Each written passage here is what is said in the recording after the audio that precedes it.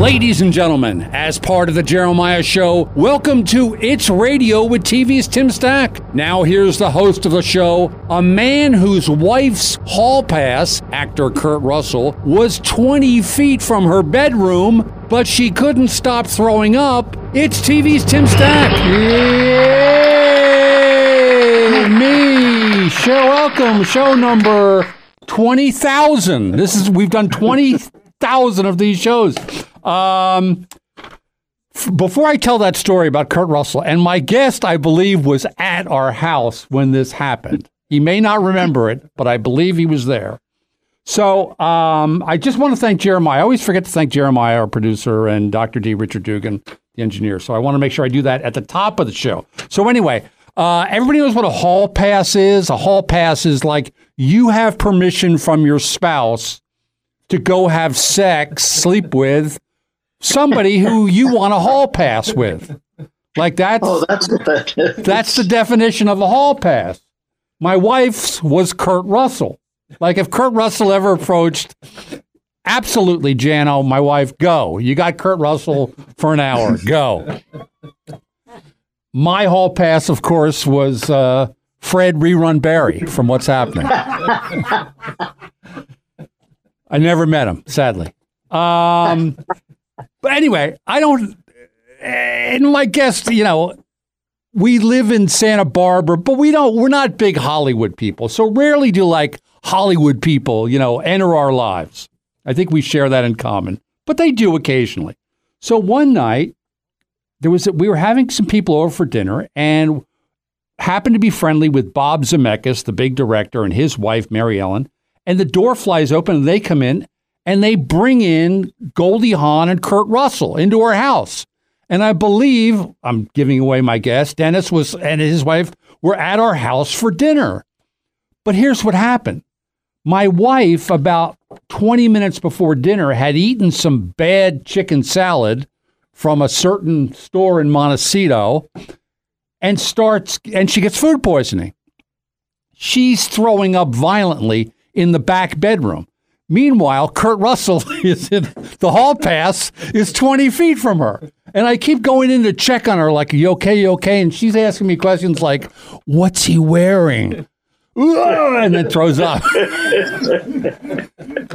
That is a true story. Her hall pass got within 20 feet of her and she's had food poisoning. So let's introduce our guest, our only guest today, okay? We have a clip for that. Well, Lorne, it's been a great 6 years, but it's time for me to move on. So this is really your last show? That's right. You're really leaving us, Dennis? Yes, this is it. Are you sure? Yes, sir.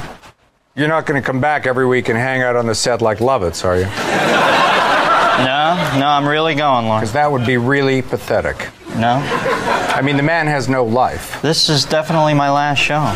I mean, thank God every now and then he gets a movie. Yeah, well, I'm serious. This is it for me. Well, okay. Is there anything special you'd like to do for your last show? Really? Anything, Dennis, you name it. Well, I've always wanted to say live from New York. It's Saturday night. Well, there's the camera. Be my guest. Live from New York. It's Saturday night. That was great. Well, we're going to miss you, Dennis. Yeah, I'll miss you too, Lorne. Okay, let's introduce our guest. He's a very, very successful comedian. You know him from Saturday Night Live, The Dennis Miller Show, Dennis Miller Live, Monday Night Football. This weekend, he won the British Open. That was pretty cool to see. It's Dennis Miller! Yay! Hey, how are you, my friend? You know what? That's so funny that I'm trying to think. I don't remember when the anniversary show was. I don't think I have been back from that SNL. So that was the last time? I think that was...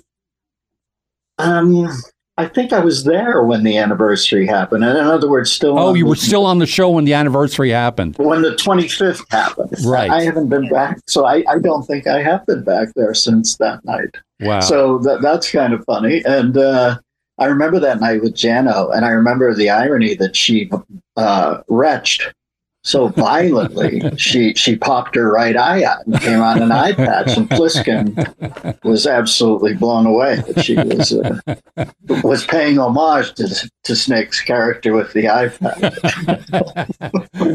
Believe it or not, good to see you, D-Tab. It's good to see you.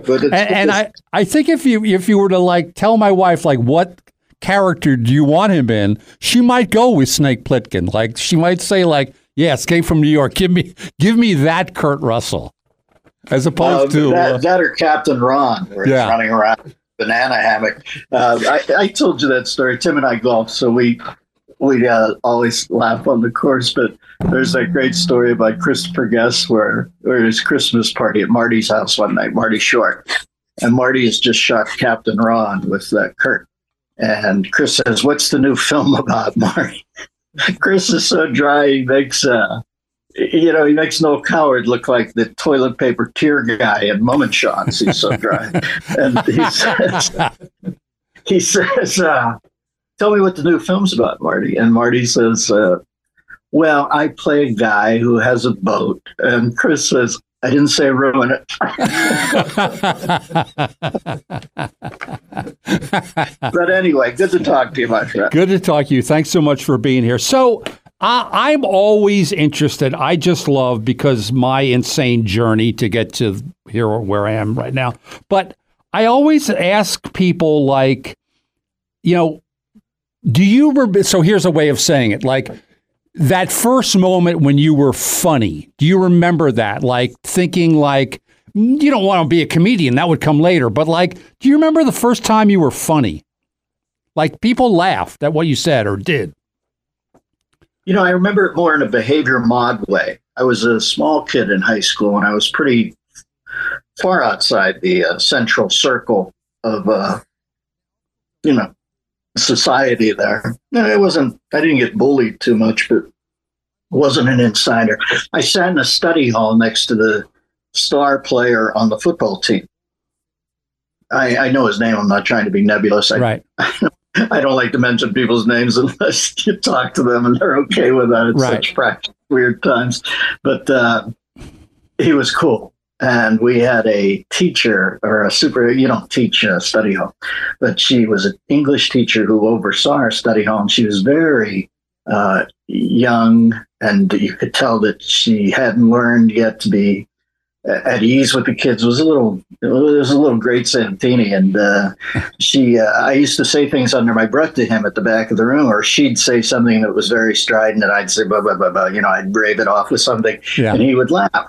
And all of a sudden, the best football player, who I would have been like a gnat to him, we'd walk through the hallway after to our next class, and everybody would see you.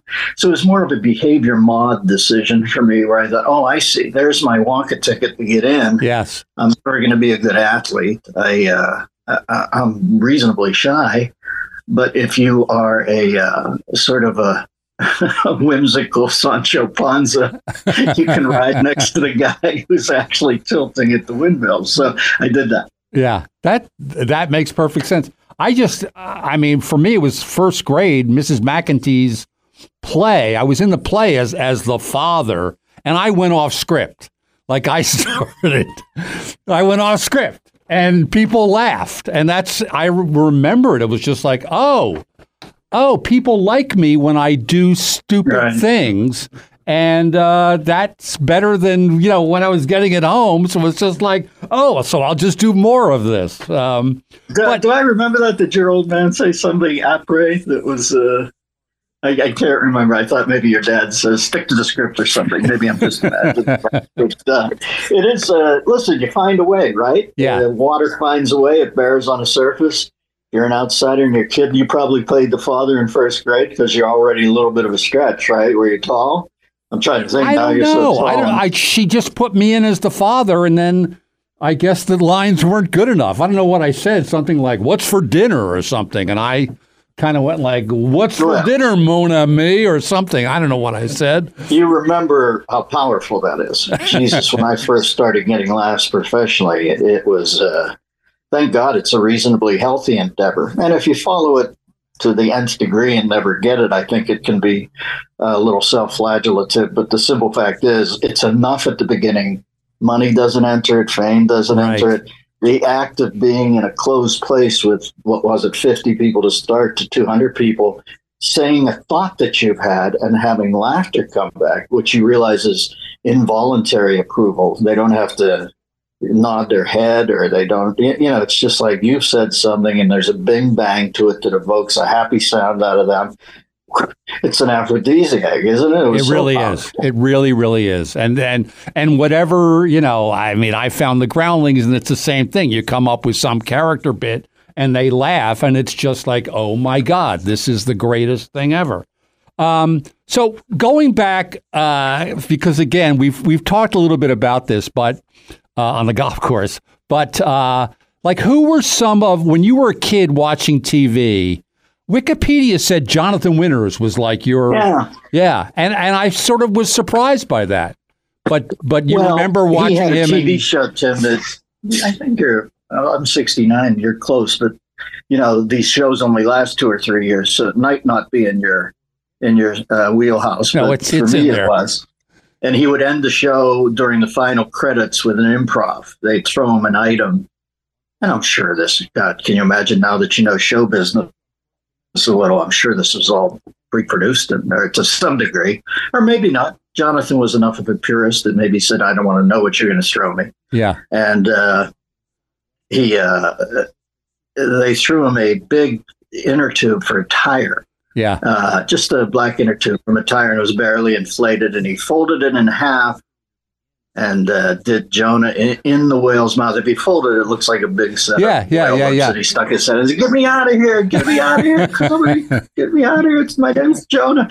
And I, sitting at home in my feety PJs, just thought that was so crazy, uproarious and unbridled, which isn't my type of comedy. But I remember thinking, God, it must feel good to be that free. Right. So I followed Jonathan a little, and then I went to see It's a Mad, Mad, Mad, Mad World. Right. And I was entranced when he destroyed the gas station, which was built out of like light balsa wood. It was so funny when you look back at it now. Right. You can see Stanley Kramer said, we don't want Jonathan getting hurt, no shards or anything. Let's make this thing out of the lightest possible wood. He just manically destroys it. It reminds me of that great scene in Citizen Kane where she leaves Charles Foster Kane and he goes batshit in her bedroom and just, completely like Godzilla hitting Tokyo, blah, blah. Yeah. And so I was fascinated by Jonathan. Now, later in life, we lived up here. I'm down in the pharmacy. There's a place here we all eat, folks, called the Pharmacy.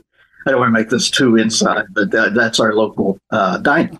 And I hear that voice behind me, Tim. I go, oh, my God. He goes, Dennis Moon? I turn around, it's Jonathan. And I thought, oh, that's right. He lives up here. This is way back then. And we started having breakfast together. And he was such a elfin genius, you know what I mean? That I would just sit there in delight. I'd go in the morning and I'd say, how are you today? Yes. And then 45 minutes later, I'm having, breakfast with a Manchurian grandmother. And, it's so crazy how funny he was. I've told the story on this show where I ran into him on the sidewalk one day and said, thanks so much. And he went on for an hour, and there was crazy things that were said. There were also wildly funny and really smart observations. And he said to me, do one thing. Like if I had to do it all over again, I'd do one thing. And I thought, the guy who did 1,000 things is telling me to do one thing. Anyway, that was sort of the precursor to me selling Nightstand, because I figured out what I do best, which is play an idiot, fill in the blank. And that came from him. Mm-hmm. He was it really was crazy how smart he was. Here's another question. It's funny that go ahead. He sort of begat Robin for me, because Robin adored him. They were really they loved each other dearly. And later on, and although this was never my type of comedy turned out to be more Belzerian and observational. Belzer was a very big catalyst for me when I got older. But how about Mort Saul? Did you like Mort Saul when you were a kid? I read his book a couple times, but The thing about Mort was he dropped more names than an expected parent. You know what I mean? And he liked being with the in crowd, be it Kennedy or that never interested me. That sort of I could see that. Being the aide de camp or the court jester, stuff like that. Right. So I enjoyed Mort. I think it's a very perceptive book. Really, it's called Heartland, and it's quite brilliant. But he saw everybody's sort of foibles, except he had a big one that he didn't see. I often find that with social critics, they kind of miss the point on that. But when I saw Robin do that HBO special, that first one at the Troubadour, or wherever it was, on the rocks up on Sunset, I think it might be on the rocks. And he left the stage, went up into the balcony, and he, it was just so liberating. I thought, God, I've got to pursue that. And I don't have that skill. Right. I don't want to be up there going, oh, don't be afraid, and pouncing on anything. But it did make me think I've got to try that stage thing. And you mix it in with another, where I saw a comedian doing a joke I sold to him on The Tonight Show, and that was a pragmatic decision. I thought I have to become the conduit for that. But I would say the big influences on me in my career were Jonathan Early, that begat Robin. Jay, when I first met Jay, gave me a working class hero approach to it, which I admired immensely. And Belzer's almost disdain for the crowd. Not disdain, but he was the furthest thing from an ass kisser. Liberated me from being a bit sucky on stage and wanting approval to thinking, boy, what they really find intoxicating is when you're good and you're not even, begging for approbation. So those four things matter. Yeah. Well, you found your own thing. That's a good time to take our first break, which we will do. I'm talking to Dennis Miller, who proudly says he's got nothing to promote. Good for you. I'm retired. Yeah. You know I'm retired. I'm going to promote Sprung on Amazon Freevee, the show I worked on. And we're going to take our break. You're listening to It's Radio with TV's Tim Stack.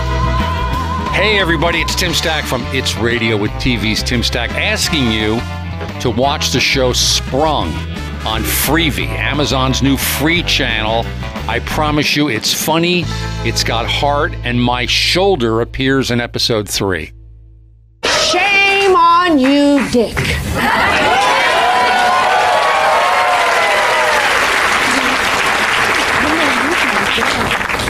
Hey, Cindy, any TV projects coming down the pike? Well, I guess not.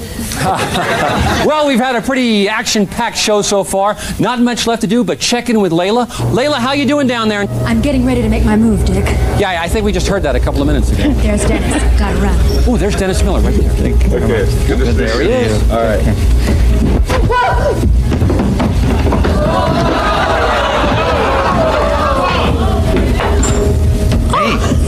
Hey, are you okay?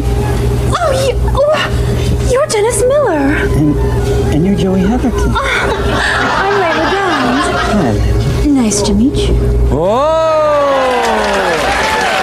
Okay, we are back with It's Radio TV's Tim Stack, and we're talking to Dennis Miller. Dennis, do you remember doing that? It was a clip from Nightstand, and I just want to, it was sort of out of context, but I wanted to play it because I really wanted to, and I've told you this, but I'll compliment you on the air, which is when I started doing the show Nightstand, there were two people who came to me. Now, there were plenty of people I asked, hey, could you do a spot on the show? And they came in.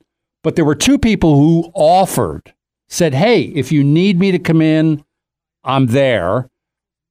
One was Harry Anderson and one was Dennis Miller, who came in and did a spot because getting, when you do shows in syndication, getting ratings and getting anything to promote to get a viewer, as Dennis can testify, having been in that syndication world, it's really crucial because you're trying to stay on the air and make some money and have fun. So anyway, thank you again for doing the Nightstand, for volunteering. Well, listen, we knew each other then. You were an everyman who I thought was insanely funny. Oh. I like regular people, Tim, and that's why I'm up here to a large degree. I think you do too. I don't want to paint myself like a living out beyond the pillars of Hercules, but I always thought you were a hail fellow, well met. I love the way you were with the kids. I think remember we coached a team for a while. I always thought this is as insanely funny as a regular guy gets, and that's a great mashup for me. Yeah. Yes, we had fun. The kids, oh my God, the comments going back and forth between us as our team is either winning or losing. I think they won some games, but it was really fun watching the boys grow up together, and yeah, really fun. So I want to get to Saturday Night Live, but I also wanted, because I did have another trivia, not a trivia question, but back from the old days. Can you remember your first comedy album that you bought? Yeah, it was Woody, where he told the story about the deer hunter. Remember that? Oh, yes, I shot a deer. Yes. I was intoxicated by it reminded me of that opening shot in Touch of Evil, where it's all handheld and it goes on for 4 minutes. It just meanders and then at the end the car blows up in the Orson Welles film. And I always liked that long meander. And Woody I love that he set down that tentpole thing. I shot a deer, and then it goes off on a 4-minute story. So I was fascinated by that. I bought that album first. I also bought Steve's album. Really? The great Steve Martin, who obviously lives up here for part of the year, and we see him. But he was like I talk about the other 4 people being, but I knew them a little bit, so they impacted me on that level. Steve was a god to me, but yes. My favorite stand-up comedian. He used to make me laugh just so uproariously, and I never thought I'd get to meet him. So I bought his album where it's the close-up of him with the balloon animal on his head and the crazy schnoz and glasses. And that was important to me too. Only in the regard, like I said, I didn't learn much from that because our comedic styles are so different, but I've never laughed as hard as that. When he would do that stuff in the interim, he's explained the high-low theory to me. He likes highbrow comedy, Nichols and May, or he likes lowbrow comedy. His favorite funny film to him is The Oscar with Stephen Boyd, which I share. I love for that film, but he likes the high-low. So when he would do that attitude where he'd say, just got back from Europe, saw London, saw France, saw my girlfriend's up there. That used to wipe me out that he was so smart. Yeah. And yet he would kneel down to scoop such a low level. The common stream of humor made me laugh. That's funny. My first album, George Carlin, was my second album that I bought, the AM and FM album, which I just loved. Yeah. But my first album that I bought, I had never bought a comedy album, but I saw Flip Wilson on the Ed Sullivan Show, and he just killed me. It was Christopher Columbus. It was Black Christopher Columbus. And I, coming from Doylestown, Pennsylvania, we had 3 black families who were just like everybody else.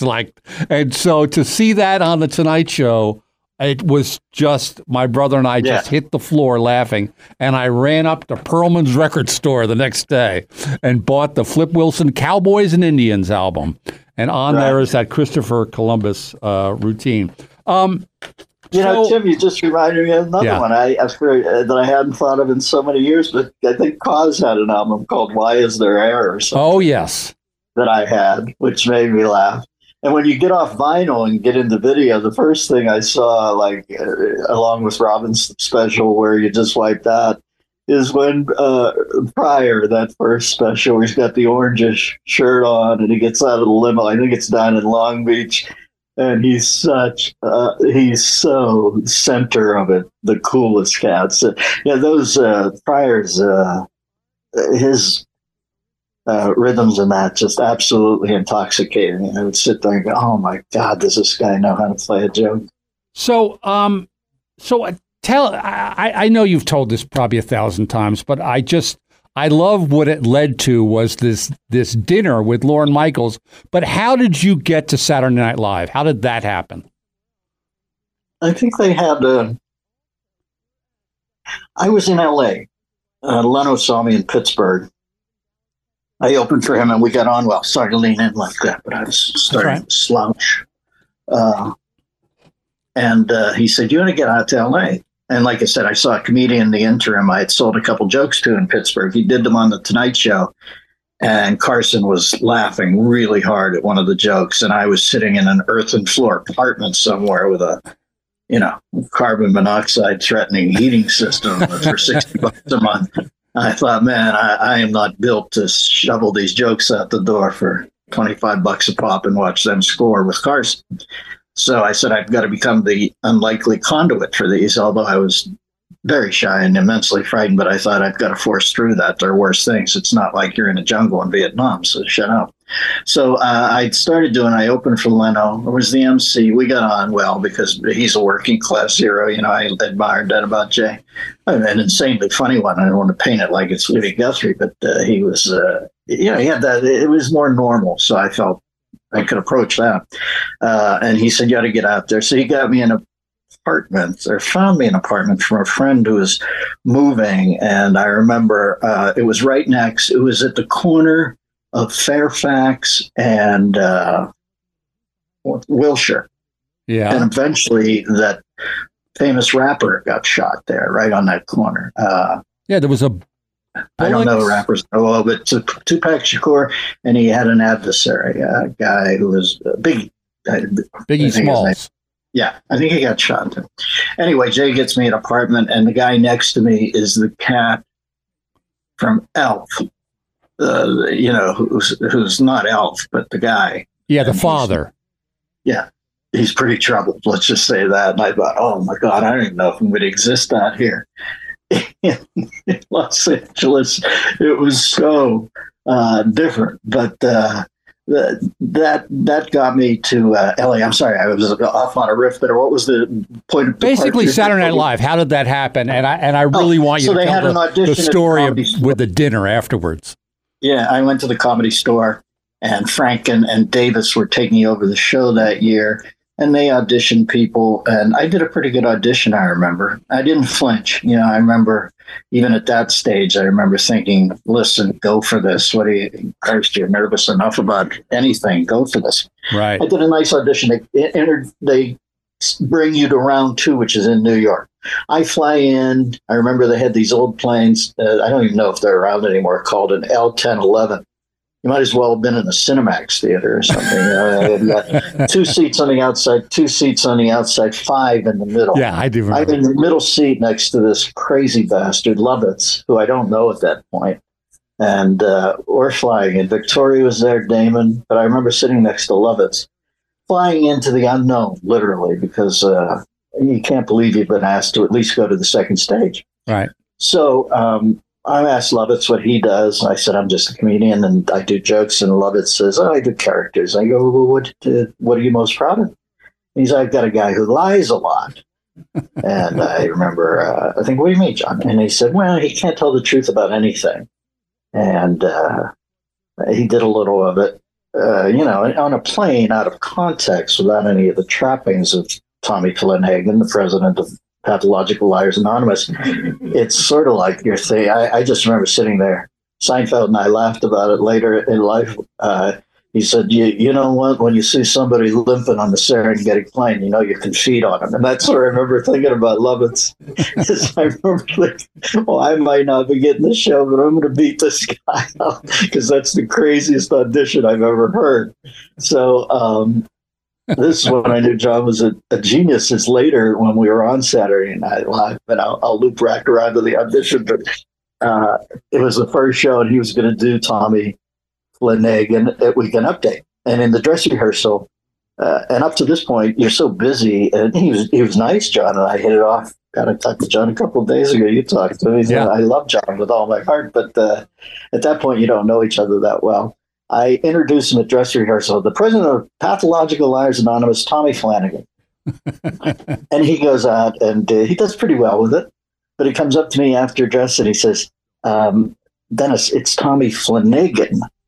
And he said, don't you see, he's so pathological. He can't even say a common Irish name like Flanagan without the embellishment. That's funny. And that's when I stood back. I said, Oh, I get it. He is a genius. Yeah. I mean, John's a genius in a way. That nuance is so gave me gooseflesh. Just as he says it out, he could not even tell the truth about the most common of Irish names. I thought, wow, what an insight. That's so. funny. Anyway, We got to take another break. Hold on.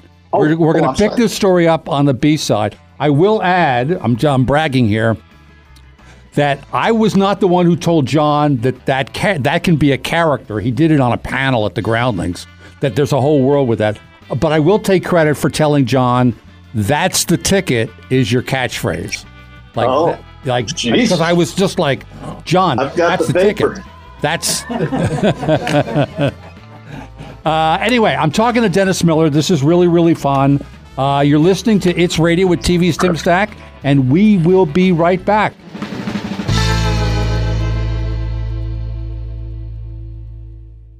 Did you meet Al Davis when you were doing Monday Night? Did you ever cross paths with him? And he was a little ornery. Listen, you don't. I didn't meet Rickles to have him be a love fest. You know, you want him to tear you a new one, and you want Al to be indifferent to you. So, so he gave you what you want. Like I meet Al Davis, and all of a sudden he comes out and he's Sandy Duncan. You know, he's Al Davis. He could care about you. He's sitting there in a Kevlar suit, like Tony Roberts and Eddie Hall. You know, putting the visor down. I don't know what the whole deal's about. Okay, that was a clip from what's that guy's name again on the NFL channel? I think it's. I didn't hear the Q&A, but I thought it was Eisen. Yes, it is. It is. But that was a way to talk about Monday Night Football, which I want to talk about, but I still want to go back and hear the Saturday Night Live because I just thought, let me wrap that up real quick. It was so interesting that you on this dinner that you went out. Yeah. I do the audition, and the audition is you go up and it's in Times Square, sort of like in All That Jazz studio. You're looking down on the street level, and Lauren's there with everybody who works on the show, including prop master, all that, some friends. I think I remember Paul Simon being there, although it was such a blur, and Lorraine Newman, maybe. And you walk in, maybe 40 to 50 people, and he says, "This is Dennis Miller. He's a comedian. Dennis, you have 7 minutes." that's the setup. So I remember thinking, listen, brother, you know, do a couple New York jokes. Nice to be here. I had prepped a couple remarks about SN2. I couldn't remember what. And a couple basic jokes about coming in for the trip, flying in. And I do remember thinking, listen, this isn't about these jokes. This is a live TV show. This is an uncomfortable scenario. He knows that. He wants to see if you're going to sweat like Albert Brooks in broadcast news. You're going to be cool. So I remember thinking, go out on your shield, brother. Don't flinch with this cat, because that's all he's looking for here. And I didn't. And I acted pretty good, and I think I started a joke at like the 6:45 mark, and then got to, was self-possessed enough to get up to the 7-minute mark and go, "Oh, that's my 7. You don't really hear that joke anyway. Thanks for considering me." And I remember thinking that was a cool move. And he says later on, they say, "Lauren wants you to have dinner with him." So I go to a restaurant in New York. Timmy, I'm on a complete bluff mode. I'm a Pittsburgh kid. I'm in LA. I just can't imagine what you're about to tell everybody. I'm trying to think if it was me. I don't think I could even walk in the restaurant. I go in the restaurant. We go to the table with Jack Nicholson's there. Oh, my God. He doesn't stay the whole time. He's had his meal, but he stays for coffee and dessert with us. And I remember thinking, this is Lauren's way of seeing if you're going to be an idiot if he puts you in this fast lane. I remember Aykroyd said once, there's a great excerpt in a book I read somewhere where Aykroyd and John are going to a party after SNL, and their parties at that time were the biggest social event in New York, and it was very hot, and they went to a Midtown Watt for this party, and the girl had passed out in the heat of New York, and they were both stoned out of their mind, and they were cops there, and they didn't want to stop on the carpet. So they sort of traipsed around her and did, like a little pirouette, a little ballet move, and kept moving up the thing. And somebody booed them for just going past the curb. Danny said, "If you can't handle a MIG, stay out of MIG Alley," which makes me laugh so hard. It's so Danny putting it in his cop military UFO type jargon. If you can't handle a MiG, stay out of MiG alley. I remember thinking that way when I was in the audition. They want to see if you can handle MiG alley. When I went there with Nichols, I just said, you don't want to gush. You don't want this will be over in a little bit. Just smile and try to be cool. And I think that was the play. I don't think it was there to make you, make McMurphy laugh. It was for you not to be composed as you're reading Jack Nicholson. I think you handled it. Obviously, you handled it. I would have done something stupid like a mother-sister joke or something. Some Chinatown, and then you don't get the show. Yeah, but I would have. I had every one of those instincts, Tim, but I grabbed my immature, needy self, throttled it, and threw it to the ground, and said, "Shut up, brother! Try to sit here and act like you belong." Yeah, wow, good for you. So let's talk about sports. I have all kinds of questions. One of the things Dennis and I have found playing golf is references to old athletes. We love throwing names at each other. But we could talk about the Monday Night Football. Let me ask one question about that. You can ask whatever you want. I had a blast there. But I would have... Well, go ahead. You asked. Well, I was just thinking, again, this is sort of like Dinner with Nicholson. It's like now... But you've had so much success at this point, so I can't compare the nervousness. But... You go on Monday Night Football. Was that like an overwhelming experience? Or was that I'd never been to a football game.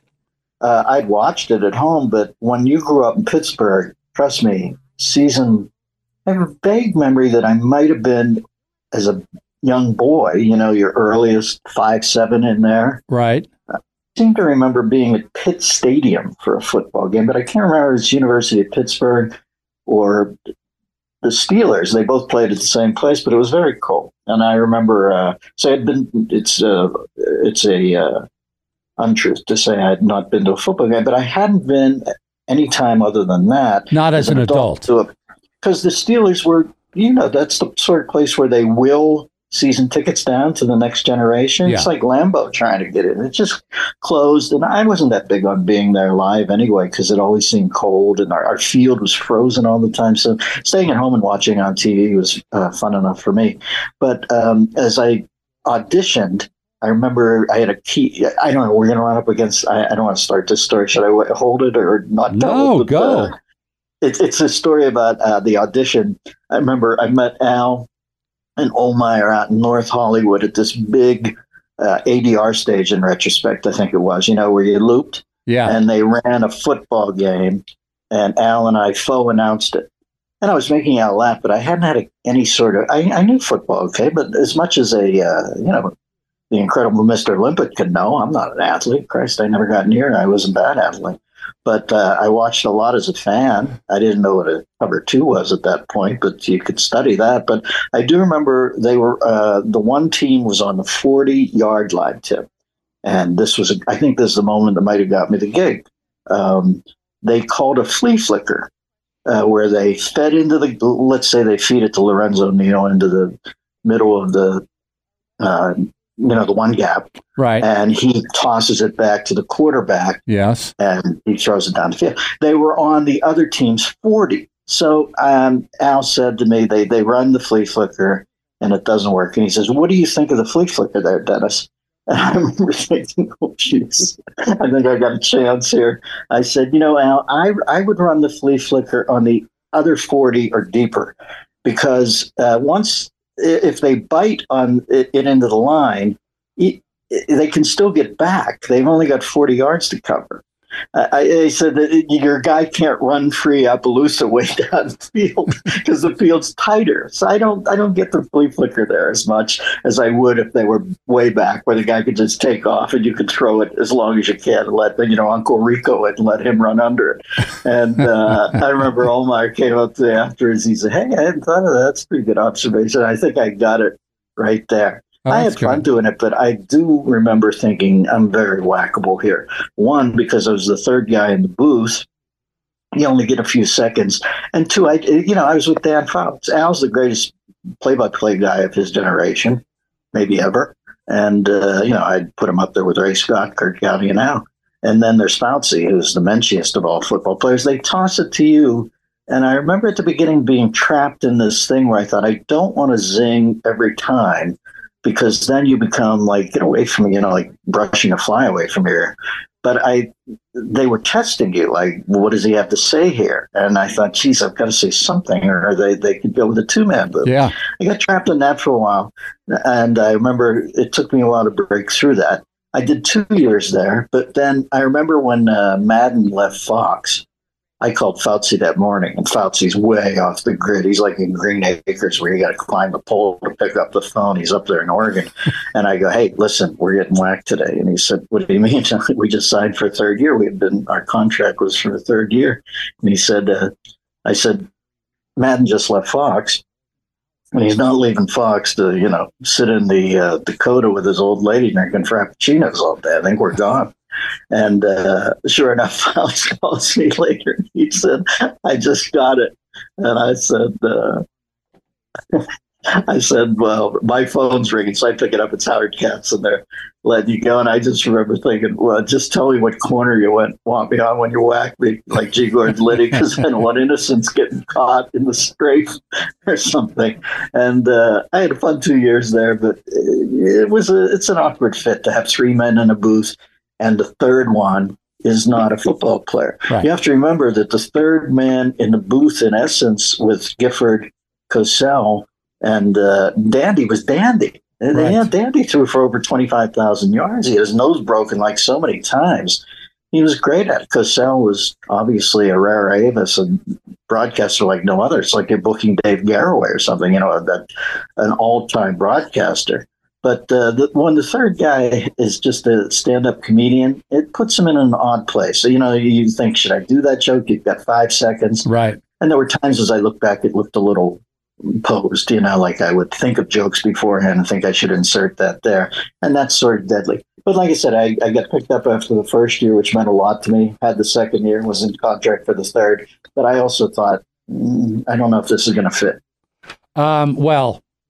But what an incredible, again, I go back, there's a kid from Pittsburgh who is selling jokes for $20 and you end up on Monday Night Football. It's pretty crazy. I mean, it's pretty crazy great. Well, so. Tim, when you're in that booth the first night, Paul Tagliabue's over your shoulder. He's like tapping on his shoulders. I'm not going to say shoulder rub, but because he's sort of stiff, but he hits me on the shoulder. He says, let's have a good one, kid. And you're standing there next to Al Michaels and Dan Fouts in Canton at the Hall of Fame game, and you hear on your headphones, dun, dun, dun, dun. Right. And I'm thinking, what did I do? I wonder if I should tell anybody I've never been to a game. And then in the first period, I remember Kevin That would have been a good opener. Hey, I've never seen a football game before. This is great. I've seen them all. I just hadn't attended. But I remember Kevin Falk for the New England Patriots. Al says Falk had minor groin surgery in the offseason. And I said, Al, anytime they're near your genitals with a scalpel, it's not minor. And the next day, people were pissed, and I thought, see, that's a pretty good score. It's for a me. great joke. I don't quite know if this is going to work. We got to take our third break, and we're oh my God, I have so much to talk to you about that we're not going to get to, but that's cool because this has been really fun. Been talking to Dennis Miller. I'm going to plug Sprung one more time on Amazon Freebie if you haven't seen it. It's a really fun show. Great show, folks. And this is one of the funniest men I know, and also one of the most decent. So give Sprung a tumble because I love it. Back at you. And so we're going to take a break. I'm talking to Dennis Miller, and you're listening to It's Radio with TV's Tim Stack.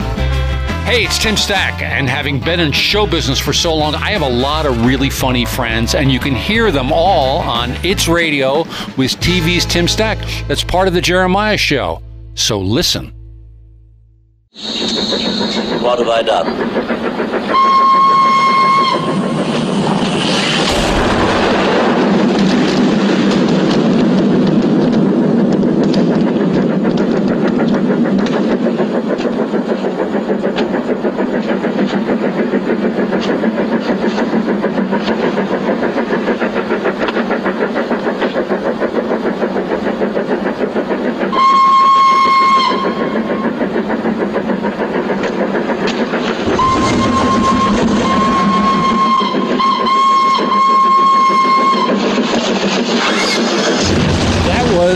Hey, Cliff, I don't know if we got that one right. That was probably my fault. That was a clip from the bridge over the River Kwai, which, anyway, we'll talk about that. Dennis and I talk a lot about movies.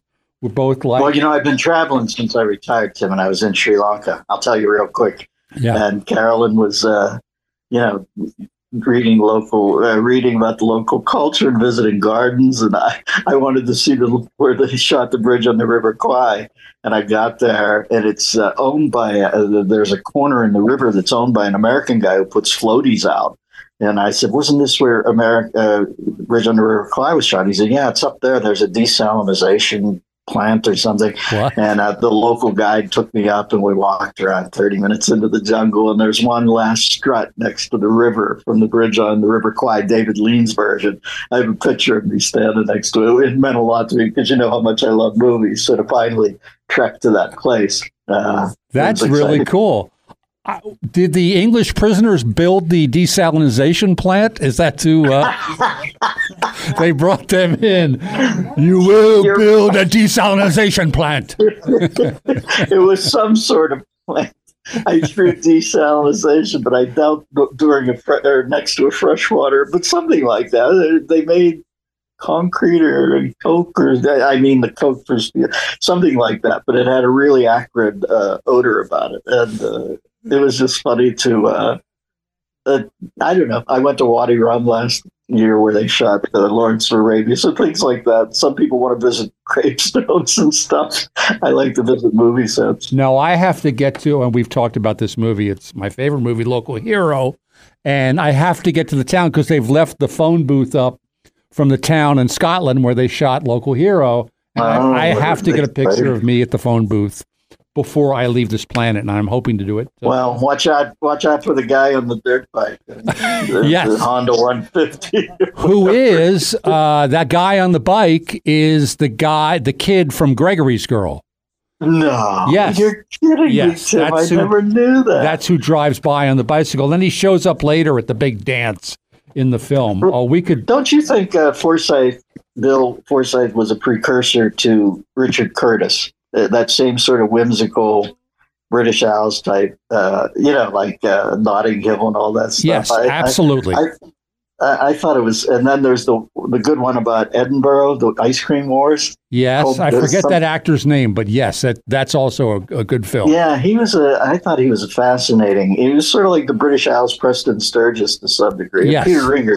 Yes. Absolutely killed 100%. Or George Stevens when he did the comedy The More the Merrier, which is also one of my favorites. Well, that close-up stuff. Who did that ECU stuff better than Stevens? Monty Clift and Elizabeth Taylor out on the porch. Yes. Why am I blanking on the name? Place in the Sun.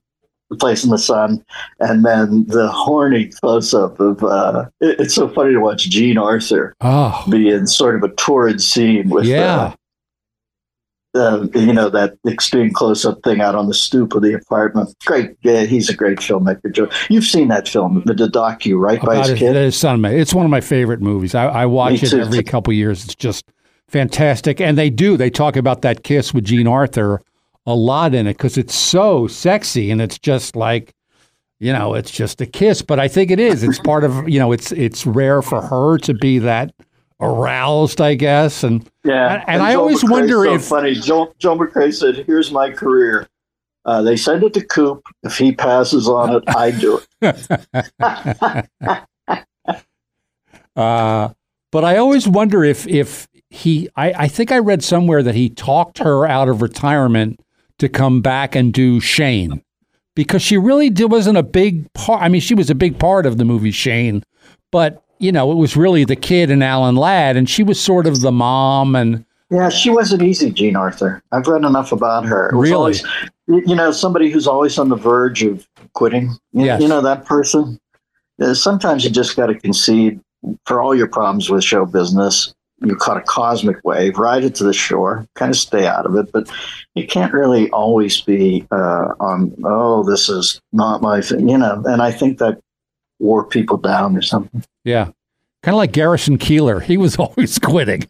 And then coming Well, back. Letterman was making $30 million a year there, and he was always quitting. Oh, the suits have me down. What? So let's go back to sports for a second. We got a couple of minutes left. We'll go back to sports a little bit. So when you were a kid, who were your favorite athletes? No, Bobby Clemente, obviously, a god. Yeah, I can see that, absolutely. Especially Connie Hawkins. I had tickets to the Pittsburgh Pipers in the ABA, and the Hawk had been kept out of the NBA at that point. I think he re-enters eventually with the Phoenix Suns, but it's après 30 Hawk. But when he was a young guy, right, it was the closest thing he saw to Julius, Yeah. Like the windmill dunks, and they didn't have three-point shot. Oh, maybe they did in the ABA. That's right. In the ABA, they did because... Actually, you're right. I think they introduced it, and then college brought it on, and the pros brought it on. Yeah, but Hawk would camp out on the baseline, and we had Charlie Williams, Chico Vaughn, Tommy Washington, and I think it was a cat named Billy Helicopter Hens. But the glue guy was Artie Heyman, who used to play at Duke, and he comes in, and he's beautiful, like Bradley. He works off the ball. They congeal. Right. They win the title. So the Hawk was big to me. Bobby Clemente was big to me. And Billy Maz might as well have had one of those high-life fronton things down at second base to turn to DP. I think he and Gene Alley one year had 215 double plays because Alley to Maz, and he would just accelerate the ball. He never gloved it. It was just like, the thing they whip the ball with in highlight. He would throw it. And Don Clendenin had the biggest stretch in the history of sports, so we knocked off a lot of double plays. Were you a Franco Harris fan? Oh, yeah. Yeah, Franco was, anybody in the Steelers. But Joe Green was my guy. I remember, the Steelers always had a rough history. But Joe Green comes in, and I remember one of his first games, instead of going nose up on the center, he goes at a 45-degree angle and ear holes the guy. And then you could almost hear a collective thing in Pittsburgh. Well, our desultory past has just changed, hasn't it? He was a bad man, Joe Green. One of my claims to fame is Franco Harris once came to my house. He worked. I worked in a restaurant with him. Was he with Goldie and Tim?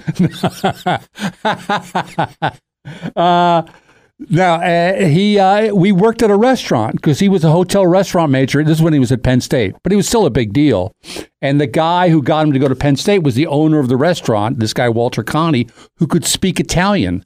And so when they recruited him, Walter Conti went to New Jersey to speak to the mother who only spoke Italian, and that's how Franco Harris ended up at Penn State. And one night he came to my house and we played basketball. Wasn't he with Lydell Mitchell then? Yes.